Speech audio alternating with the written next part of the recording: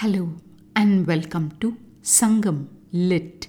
This is Nandini Karki, and in this episode we delight in an expression about love that transcends space as depicted in Sangam literary work Kurundogai 228 penned by Seithi Valluvar Perunchatthanar.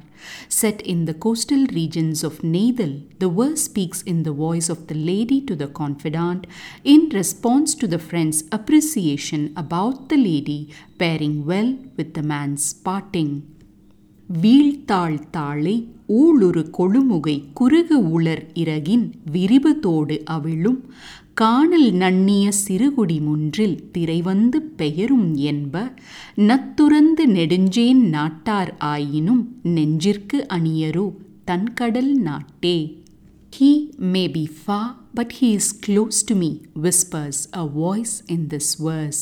The opening words Veelthal Thale, meaning hanging flower bunches of the pandanus tree, brings before our eyes the fragrant tree which we relished a couple of songs ago. In Kurugu Ular Iragin, we glance at the dynamic image of a seabird drying its feathers after a dip. திரைவந்து பெயரும் என்ப, meaning the waves come and go, talk about the trance-like event happening on a seashore from yore. The phrase Nedunjain Natar, meaning living in a faraway country, hints at the core theme mentioned earlier, ending with the words Nenjirku Aniyaro Tankadal Natte, meaning close to the heart. In that land of cool seas, the verse welcomes us with a bright smile. In the sands of that shore, there seems to be written an everlasting song. The context reveals that the man and lady were recently married, and the confidant happened to visit the lady in her marital home. Seeing her friend, the confidant recollects how strongly the lady bore with the man's parting before their marriage and appreciates her. To the confidant, the lady says, the hanging clusters of the tharle's mature fleshy buds opens out its outer petals, looking like a seabird that's drying its feathers in the grove of the little hamlet, near whose shores waves come and go from the cold seas of his country. Although he parted and went far away, he remained close within my heart. With these words, the lady attributes her ability to bear with the man's parting to his unshakable presence in her heart. Time for a deep dive. The lady starts by talking about the blossomed flower clusters of the pandanus tree and how it appears as if a seabird is craning its neck and pruning its feathers so as to dry it out. Having relished this plant-animal connection recently, we move on to the other words the lady utters.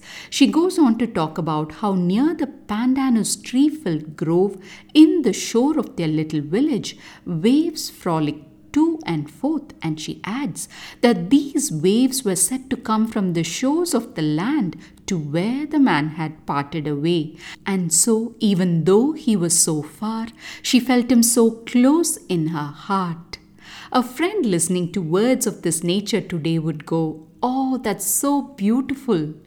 Don't know what that friend from the ancient past replied to the lady, but we can be sure she would be delighted seeing this bond between the man and lady.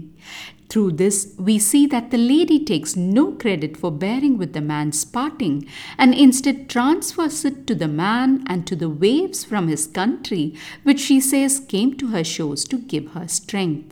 A classic case of refusing appreciation and perhaps a sign of modesty. But beyond this, what shines in this verse is the timeless thought that in love, distance does not matter, be it through the waves as felt by this lady from an ancient shore, or the breeze, or the skies that wrap this world, or perhaps someday even farther out in space. Love indeed has the power to leap from far, to feel so near to a heart that holds it dear. Thanks for listening to this episode of Sangam Lit and journeying with me to ancient lands and minds. Please visit nandinikarki.com to share your thoughts and do spread the word about Sangam Lit.